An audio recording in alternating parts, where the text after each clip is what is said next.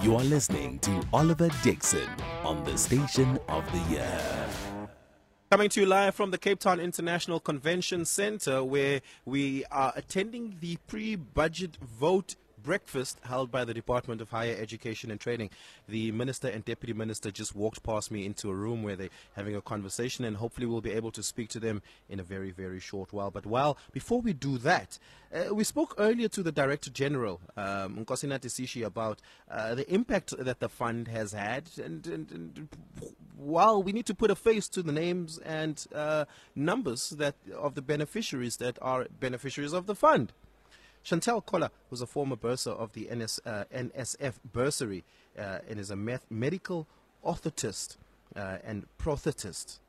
I don't know if I've said that correct. She qualified in 2005, studied at the Tshwane University of Technology, and is in private practice at Louis Pasteur Hospital in Pretoria.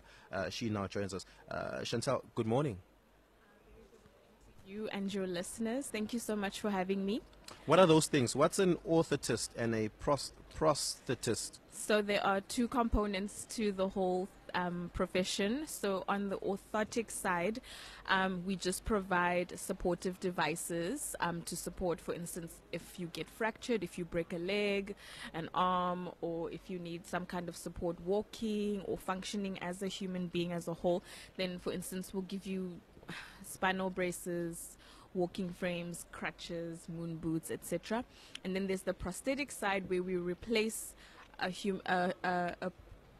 body part that is missing, but it's mostly just in the limbs though. So if you don't have an arm, you get a prosthetic arm. If you don't have a leg, you get a prosthetic leg. So you make those things? Yes, we do. We manufacture, we measure, we assess, etc. So if I broke my arm or if I broke my leg, you measure and fit the moon boot that I would be wearing? Yes.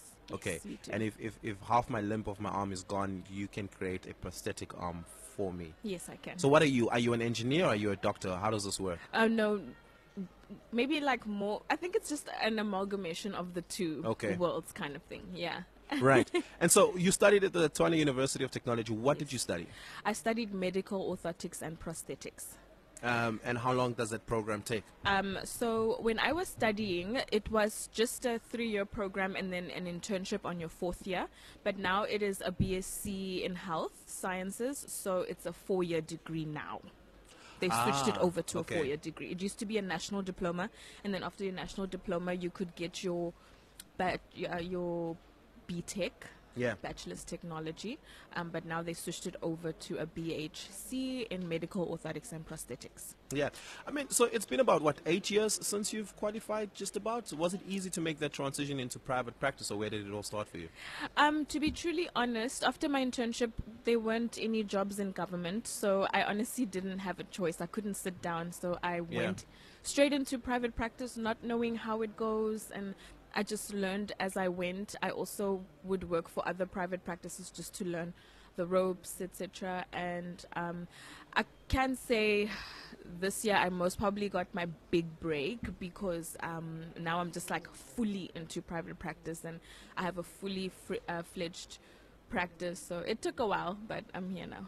Yeah, yeah. And all of this possible as a result of the National Student Fund. Yeah. Definitely, if it wasn't for them, I would not be sitting where I am today. I probably wouldn't have been able to complete my studies.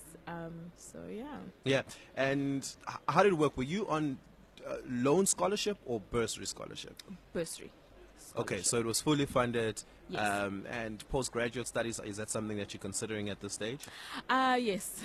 I would love to do I'd love to complete my master's, actually. Yeah. I had applied for my master's through a university in Scotland, and I couldn't finish because of funding, so hopefully I can finish in the next few years. Yeah.